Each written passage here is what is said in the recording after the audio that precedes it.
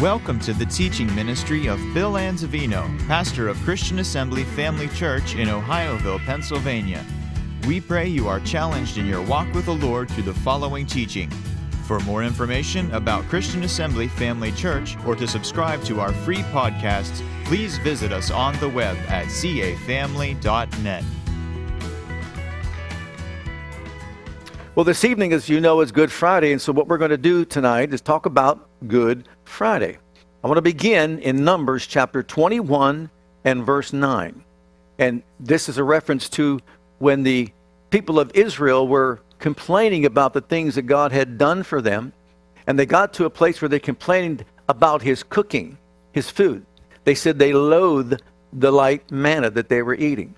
As a result, serpents began to attack them, and they began to die. Many of them began to die. They cried out to God, first of all to Moses, and then Moses cried out to God. And this is what God told Moses to do. And Moses made a serpent of brass and put it upon a pole. And it came to pass that if a serpent had bitten any man, when he beheld the serpent of brass, he lived. So if he didn't behold the serpent of brass, then of course he died. The Israelites were in a crisis situation, similar to what we're going through right now with COVID-19. Many people are being attacked or stung by it, just like the serpent's bite, and being challenged. To some, it's not an issue at all. It's nothing more than a cold. To others, it's life-threatening.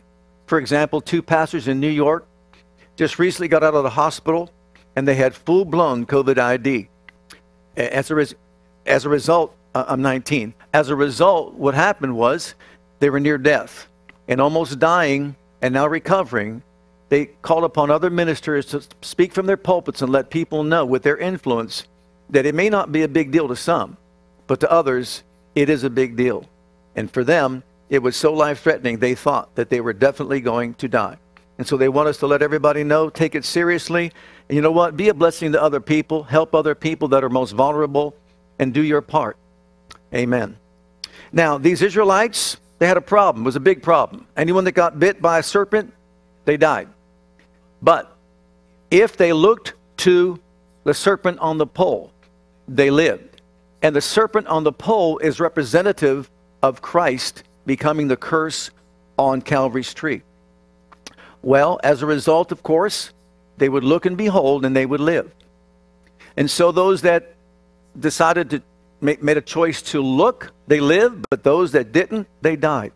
See, the choice is up to the individual. It was up to them to do their part, to view what was a type of Christ on the cross so that they could live.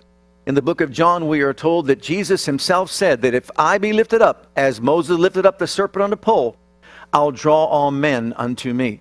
And that's exactly what he meant. And so we see something here.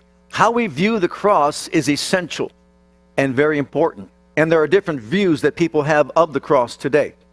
For example, in 1 Corinthians chapter 1, verses 18 through 25, I believe it is, Paul the Apostle writing talked about the Jews and how they viewed the cross of Christ. And he said that it was offensive. It was a stumbling block to them. It was like a rock of offense to them. And they stumble over it even today, tripping up over it because they can't see their Messiah going to a cross and becoming a curse and dying. So they can't accept that. To the Gentile or Greek community, of course, to them it was foolishness. And the word foolishness there in 1 Corinthians chapter 1, it's a Greek word, and it's called moronic. We get our word moronic from it. So to them, to the Gentile people, it is moronic foolishness to believe that someone hanging on a tree could have any effect upon a human being. So to them, once again, it's nothing more than foolishness. But then to the called, Paul said, if you're called and you've made Christ your Savior and your Lord, it is the power of God and it is the wisdom of God. It is the power of God to destroy the works of darkness. It is the wisdom of God because he outsmarted the devil by what he did. We are told in the 2nd chapter of 1 Corinthians that had the enemy known what he was doing, he would have never crucified the Lord of glory. And so you see how we view the cross will determine whether or not we receive from it. The word behold, when they were to be held, it says they were to behold. The word beheld in the Hebrew means to behold, to look at expectantly, attentively, with a steady, absorbing gaze. They were to gaze at that solution to the problem until it began to be absorbed into their being and they received healing from it. The same thing is true here with us. We look at the cross of Jesus Christ not as foolishness. We don't see it as a stumbling block. We see it as the power of God to effect change in the human life. That means to save their sin-sick soul. That means to heal their physical body that's been attacked. It means to set them free or deliver them from the powers of evil and darkness. You see, there are different views that people have. Now, remember this. To the devil himself, to view the cross, it's a place of defeat where he was overcome. To God himself, it's a place of substitution and solution, where he made provision for all the problems that we can face in our human lives upon the earth. And then also to us as individuals, it's a place of redemption. It's a place of reconciliation. It's a place of justification. It's a place where we understand and see our value and our worth. Remember, he paid the price of his blood for every one of us. That means every single one of us has great value and worth in the sight of God. It cost him his son to redeem us back to himself. Also, it reveals the love of God. Greater love is no man than this, that a man lay down his life for his friends. No sacrifice of love was ever greater than this one. And then also it's a place of commitment. It's a place of surrender. We surrender our hearts to him. Some people even view the cross as nothing more than a piece of jewelry that they wear around their neck. Some see it as some kind of religious icon that they might even bow to. But then there are some that look at it and see an amulet. I've seen this happen in people's cars where they would take a magnetic cross and put it on the dashboard, believing that it had some supernatural power to protect them from any evil. But you know, those are different human views. Our view of the cross is a place where the first covenant ended and the new covenant began, where God sacrificed himself and his own life to redeem us and reconcile us back to himself so that we can commit our lives to him and walk with him and serve him all the days of our lives. Now, it just so happens that what we call this week is the Holy Week in our Christian belief system. It's the Holy Week because it starts when Jesus entering into Jerusalem, riding on a donkey. And as he rode in on a donkey, all the fanfare took place. People exalted him as their king and Messiah. But it wasn't very long throughout the week that they shifted over from hallelujah, Hosanna, save us, to crucify him, and take his life. Well, during this particular week, Jesus fulfilled 3 of the 4 spring feasts that the Israelites were to celebrate throughout the year. And of course, these 7 feasts altogether combined reveal to us God's redemptive plan for man. During this particular Holy Week, on Friday, which we believe it could be Thursday, could be Wednesday, it doesn't really matter when it happened. The fact is it did happen. So just for right reasons, let's put it this way. He died on Friday. Just give me that. If he died on Friday and rose on Sunday, that's fine. It's fine with me. If he died on Thursday and rose on Sunday, that's okay with me as well. We know he died. We know he rose again. So let's just settle that right there. But on that day, on that Friday, he fulfilled the Passover. The Passover was the first of the feasts that they were to celebrate. It was a celebration of their deliverance from slavery in Egypt. The next day would be the Feast of Unleavened Bread, where he would deal with the sin problem. The next day would be the first fruits, which was the resurrection from the dead. And I believe he fulfilled also a 4th feast as well. But that is a fall feast that took place and he fulfilled in spring, called the Atonement. And why? Because I believe the Orthodox Jew today has still not received or accepted the blood of Jesus Christ as the atonement for their sin. And as a result, of course, that's not fulfilled in their lives. But for we who are believing, and also Messianic Jews, it has been fulfilled by Jesus when he took his blood to the high court of heaven and obtained eternal redemption for us. Why is it in the fall then? Because after the Feast of Trumpets, when Jesus comes in a rapture, is going to be the Feast of Atonement. The atonement is when they will see him coming again in the clouds of glory and recognize him as their Messiah and accept his blood as the sacrifice for their sin. Amen. And then finally after that's going to be the Feast of Tabernacles, when he tabernacles on earth among men. But the point is, Jesus on that cross was becoming the Lamb of God who takes away the sin of the world. as it was revealed to us in type in the Passover. And if you recall the Passover, what they had to do was kill a lamb, roast it, eat it, and then catch the blood in a basin.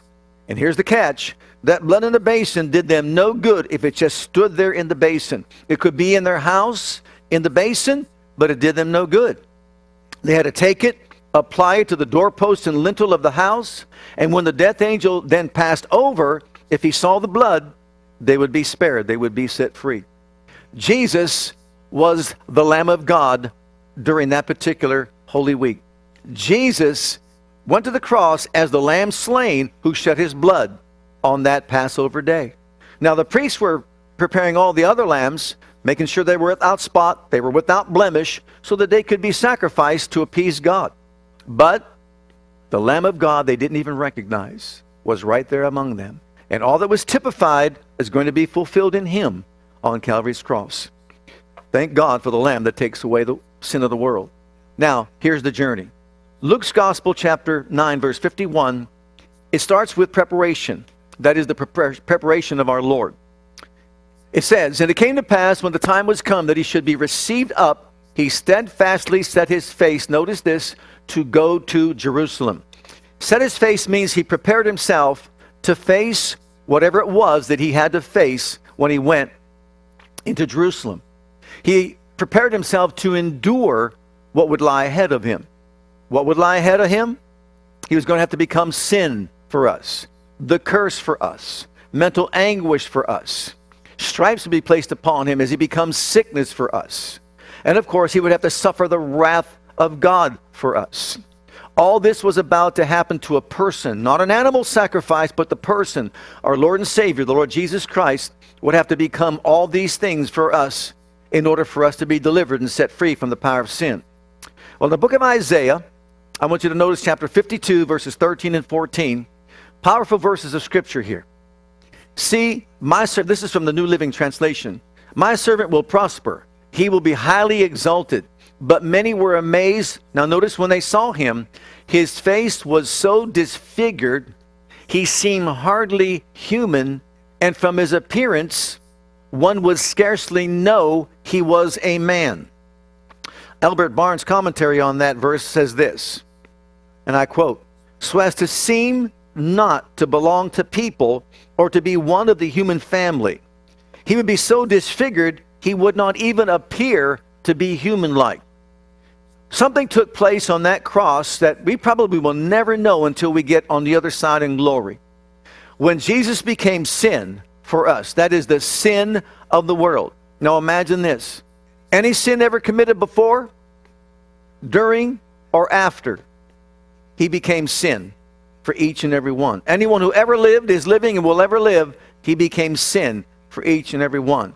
The Father heaped on him the sin of the world into his being as he became sin for all of us. It's hard for us to imagine what that meant, but we can see as we look at these scriptures coming up what it meant to people here on this earth, especially the Roman soldiers. He became sin for us who knew no sin, so that we could become the righteousness of God in Christ. Look in the book of Isaiah chapter 53 as Isaiah goes on to talk about what he would have to do. Who hath believed our report? What a good question. Who really believes this report today? Many do, many don't. Some are indecisive. "And to whom is the arm of the Lord revealed?" The arm of the Lord is talking about our Savior, his saving strength, his right hand. "For he shall grow up before him as a tender plant, and as a root out of dry ground. He has no form nor comeliness, and we shall see him. There is no beauty that we should desire him. He's despised and rejected of men, a man of sorrows and acquainted with grief. And we hid as it were our faces from him. He was despised, and we esteemed him not. Surely he hath borne our griefs or sickness, and carried our sorrows or pains. Yet we did esteem him stricken, smitten of God, and afflicted. But he was wounded for our transgressions, he was bruised for our iniquities, and the chastisement of our peace was upon him, and with his stripes we are healed." He goes on to say, we all have gone astray, but the Lord laid on him the iniquity of us all. So Jesus on that cross cried out, "My God, why have you forsaken me?" Because he endured becoming sin for every single one of us. Taking sin, sickness, disease, mental anguish, and the curse of the law upon himself. And it's hard to imagine what that really meant. One day we're going to know it all. Well, in the book of Matthew chapter 8, just to show you that healing is also in the atonement, verses 16 and 17, we read these scriptures. When the even was come, they brought unto him many that were possessed with devils, and he cast out the spirits with his word, and healed all that were sick. Why? That it might be fulfilled, which was spoken by Isaiah the prophet, saying, himself, Jesus, took our infirmities and bare our sicknesses. You see, whether we're facing COVID-19 or whether we're facing cancer or any other sickness or disease, it's good to know that we can attack it naturally, we can attack it medically, but also we can attack it spiritually, knowing that God laid on him our sickness and our disease. We can be protected from it as well by his mighty power and glory.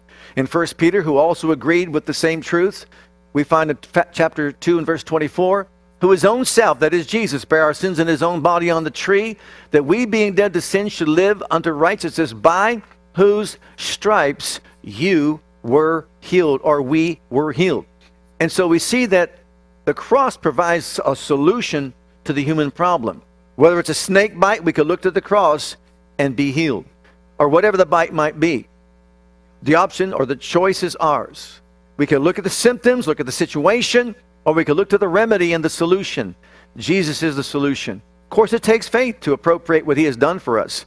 But you know what? If we hear the word enough, we'll be able to do it. We proceed then from his preparation time because he's going to go to the garden. And look in Luke's Gospel, chapter 22, verse 39, as he then transitions into the garden. In verse 39, he came out and went, as it was wont, to the Mount of Olives, and his disciples also followed him. And when he was at the place, he said unto them, pray that ye enter not into temptation. And he was withdrawn from them about a stone's cast, and kneeled down and prayed, saying, Father, if thou be willing, remove this cup from me. Nevertheless, not my will, but thine be done. And there appeared an angel unto him from heaven, strengthening him. And being in agony, he prayed more earnestly, and his sweat was as it were great drops of blood falling down to the ground. And when he rose up from prayer, and was come to his disciples, he found them sleeping for sorrow. And he said to them, why sleep ye? Rise and pray, lest ye enter into temptation. Here we see Jesus struggling in prayer. He knows what's about to befall him. He knows he's going to become sin. He knows his Father's going to forsake him, something he has never experienced throughout all eternity. As a result, he's at the rock in the garden where the real battle really took place. He's looking to his disciples to help him through prayer, but they fall asleep. Finally, an angel comes to him. He reveals his human side by saying, Father, if you will, let this cup pass from me. But I know it's not my will to be done. He reveals to us the need for us to submit our will to his will, to God's will, no matter what it means to us. And that's what he did. But thank God, angels came, an angel came and helped him and strengthened him to get through the ordeal. And I believe that's genuinely where Jesus won the battle of the cross, right there in the garden. He prayed through. Next, we see in John chapter 18, the betrayal of Judas. I brought the scripture out for a reason, and let's read it first. Judas then, having received a band of men and officers, as he goes to Gethsemane, from the chief priests and Pharisees, comes thither with lanterns and torches and weapons. Jesus therefore, knowing all things that should come upon him, went forth and said unto them, whom seek ye? They answered him, Jesus of Nazareth. Jesus said unto them, I am he. And Judas also, which betrayed him, stood with him. And as soon then as he had said unto them, I am, and really the he is italicized, even in the King James you can see that. He said, I am. And when he said, I am, they went backward and fell to the ground. Can you imagine that? He says, I am, which is the name for God. I am that I am, the great I am. And when he spoke those words, they all fell over. Can you imagine being one of those soldiers experiencing a power like that that brought them down to the ground? And yet they got back up and still thought they had power over him. Well, they didn't. You know, the word betray means to be disloyal to an obligation. And what Judas did was he used a kiss. A kiss is a sign of affection and friendship. But he used the kiss to commit treason against his Lord, the Messiah, the hope of Israel, the one he thought was going to be the one to lead them into victory. Well, Jesus rebuked him and reproved him. And with that rebuke, it so penetrated the very heart of Judas, that he left and went and committed suicide because he realized the gravity of what he had done. Next, in Luke 22, verse 50, Jesus shows compassion upon someone. Even though he's in a situation where he's about to die, he shows his concern and his compassion for others that are hurting. And while he yet spake, behold, a multitude, and he that was called Judas, one of the 12, went before them and drew near unto Judas to kiss him. But Jesus said unto him, Judas, betrayest thou the Son of God with the kiss, a Son of Man with the kiss? And afterward, look at verses 50 and 51. And one of them smote the servant of the high priest and cut off his right ear. And Jesus answered and said, suffer ye thus far. And he touched his ear and he healed him. Now imagine this. He's betrayed with a kiss from Judas. Peter, of course, we believe it was Peter, was identified as Peter. The guy's name is Malchus. Pulls out his sword, probably going to after Jesus. And so what he does, cuts off his right ear. I'm sure the right ear fell to the ground. We don't know if Jesus just touched the ear and he got a new one or picked it up off the ground and put it back on and healed it like that. But here's Jesus about to be arrested falsely and falsely accused. And what does he do? He still helps someone who was against him, someone who came to arrest him because he was concerned about him.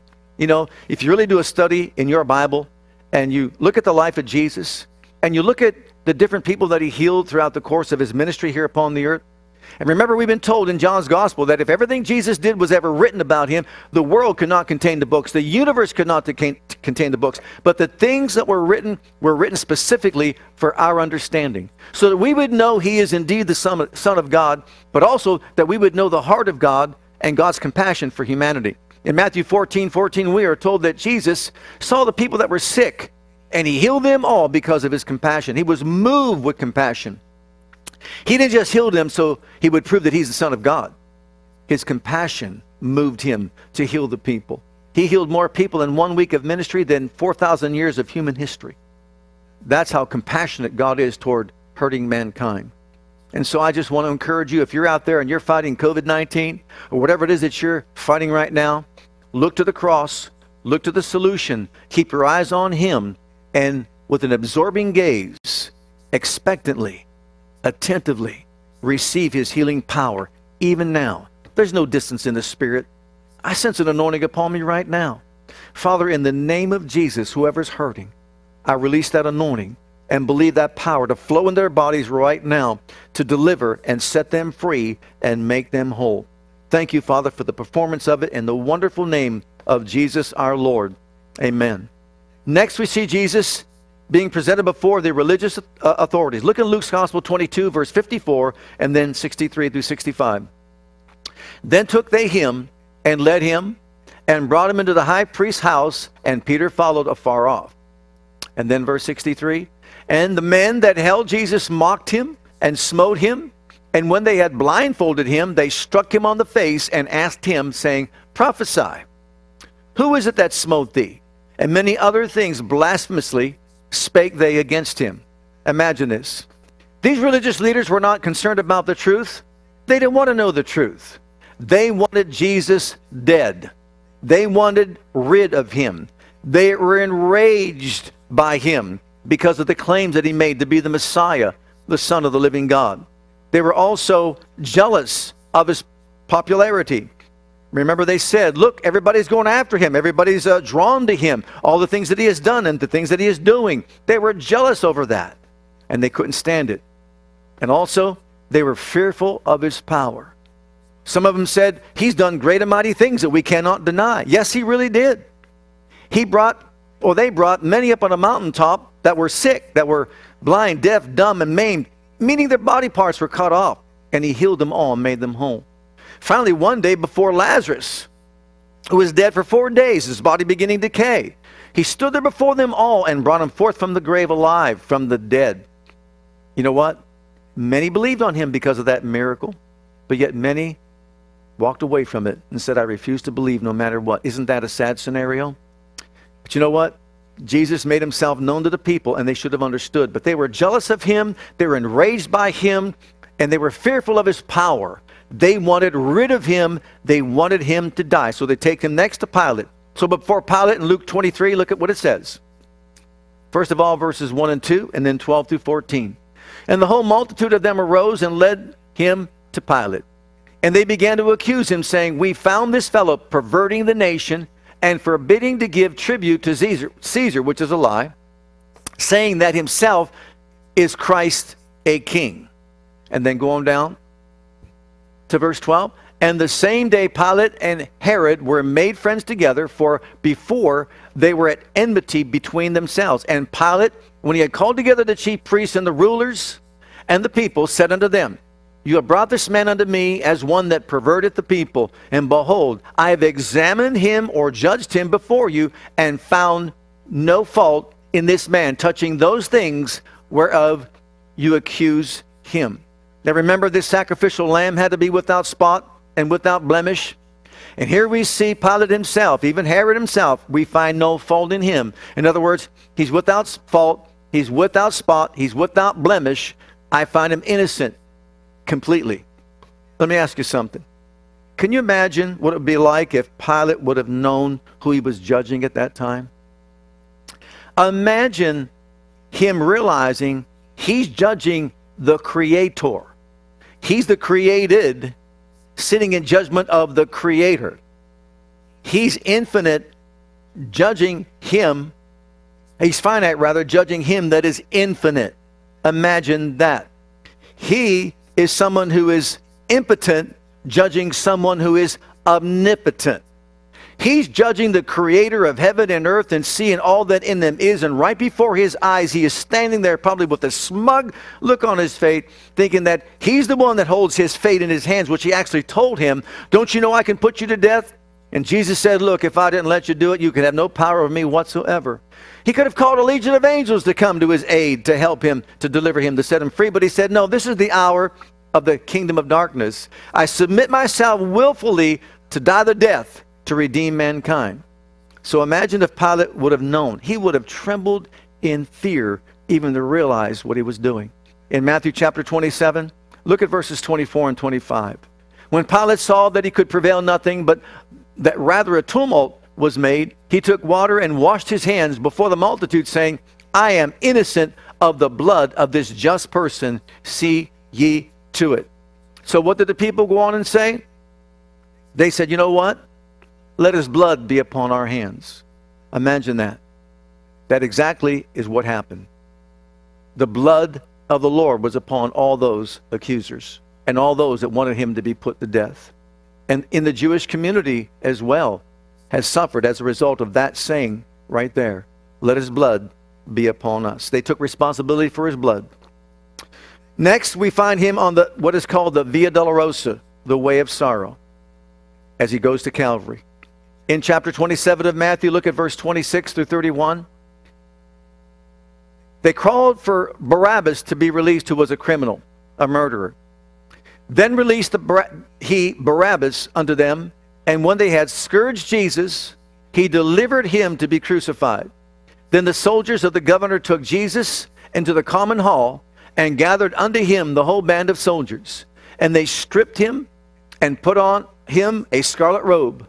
And when they had platted a crown of thorns, they put it upon his head, and a reed in his right hand. And they bowed the knee before him, mocking him.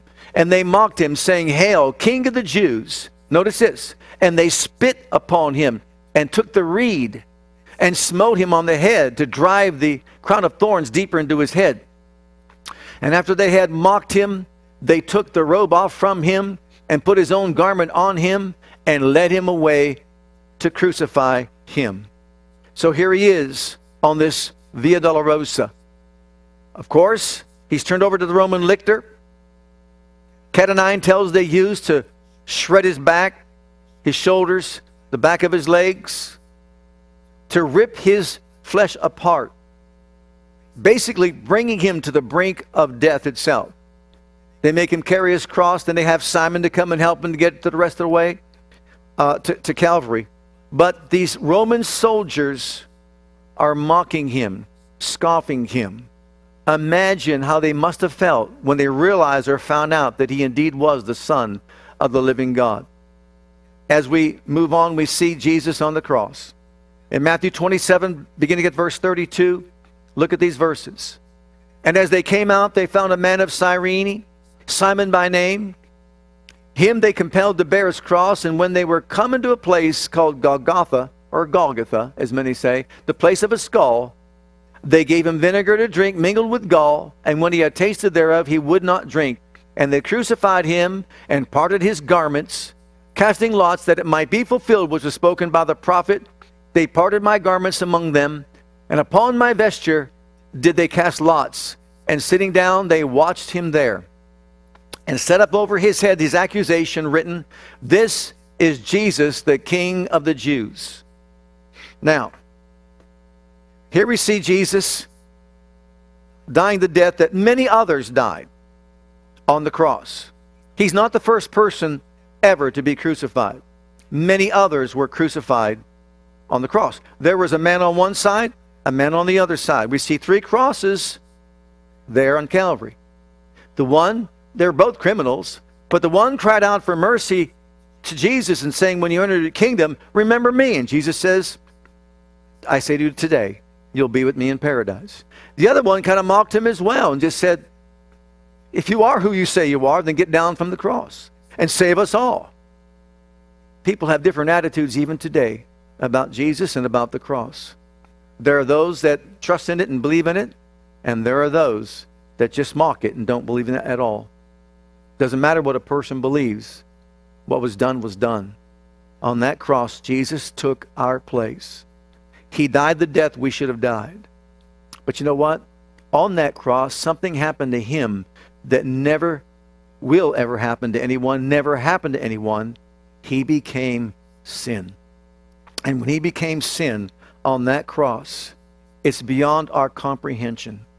His visage being so marred more than any man, he did not appear human-like. We can't even begin to think about what took place. In the spiritual realm, in the emotional realm, in the physical realm, when he became that sin on the cross. Now, as we continue on, look at verses 50 through 54, and what powerful text. This took place in Jerusalem, right outside of the city of Jerusalem, where he was crucified on that cross. This took place. Jesus, when he had cried again with a loud voice, yielded up the ghost, and behold, the veil of the temple was rent in twain from the top to the bottom. Remember, the veil of the temple separated the holiest place of all from the holy place. And no one could cross over from the holy place to the most holy place because of that curtain that was there. Only the high priest once a year on the Day of Atonement could go in there and make atonement for the sins of the people for a year. Behind that curtain that veil was the glory of God, the Shekinah glory that was of God manifesting on earth among men in the tabernacle back then.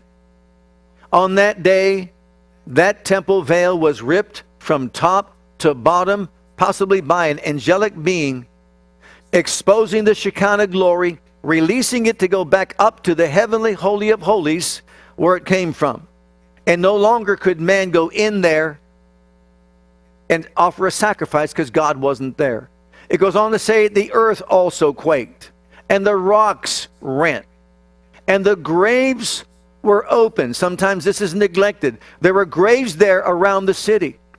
Graves of people that possibly recently died, or graves of, let's say, prophets of old that were buried there. But there were graves around the city. They were open. And many bodies of the saints which slept arose and came up out of the graves after his resurrection, and went into the holy city and appeared unto many. Now when the centurion and they that were with him, watching Jesus be so disfigured, watching Jesus become sin for us. And remember, these men, these individuals, they saw many die by crucifixion. Never had they seen anything like what took place in the life of our Lord. So disfigured. He did not appear to be a human being or to be a part of the human family. When they saw Jesus and they saw the earthquake and those things that were done, the temple veil being ripped in twain, they feared greatly, saying, truly, this was the Son of God. That's Friday. Good Friday. That's what took place or led up to Good Friday. And on that cross, when he became sin for us, you and I will never, ever understand the depths of what took place in all three realms when that happened. I'm looking forward to the day when we get in glory, and I believe that God will give us a play-by-play action of what took place. He defeated the enemy for us. He, through death, defeated him that had the power of death, that is the devil. We believe he took him captive, took the keys of the kingdom and so on, took back what Adam lost. But however you want to slice it and dice it, on that cross, Jesus did what only one individual could possibly do to redeem man from his fallen state.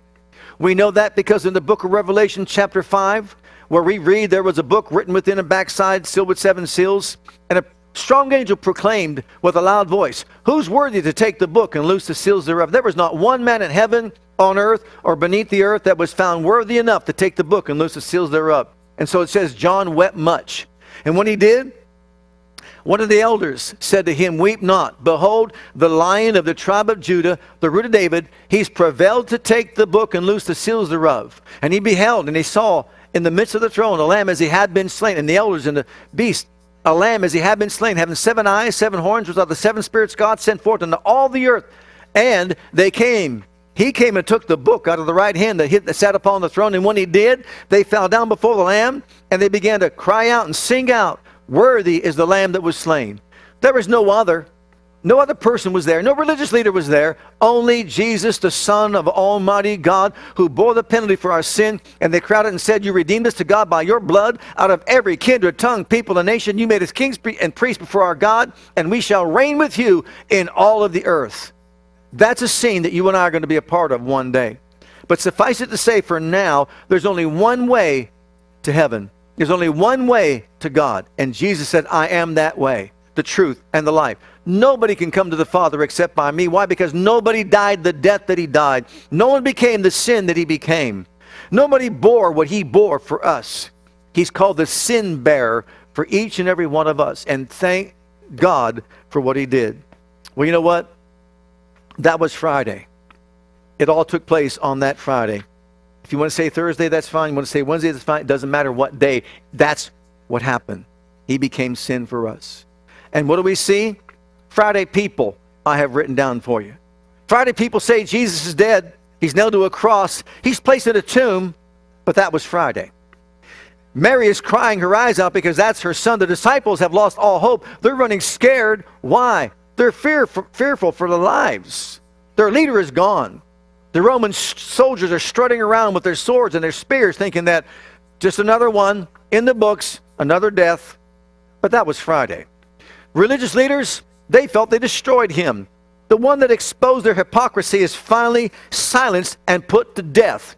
But that was Friday. Satan is celebrating somewhere in Hawaii, having a wonderful time with his emissaries, his forces of darkness, and they're rejoicing because why?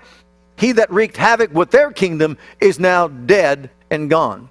See, Friday people say, if you're really the Son of God, come on down, save yourself and save others if you really are the Messiah. That's Friday people. Everything's in despair, so many think. But you know what? There's a Saturday people too. Saturday people, they saw the events that took place on Friday. They go on back home and they're puzzled about it. They don't know what to think about it. They have their own opinions. They go back to the old lifestyle. Doesn't really matter. People today are the same way. They don't know what to do with it. They haven't accepted it. They haven't embraced it. But they're thinking about it. You see, back then they wanted a reigning king, not a dying Messiah. They wanted somebody to emerge and lead them out of Roman tyranny so they could become once again a superpower on earth. But they didn't get that in Jesus. No, they got the servant riding in humbly on a donkey. Not a warrior king riding in on a white stallion. And they were disappointed.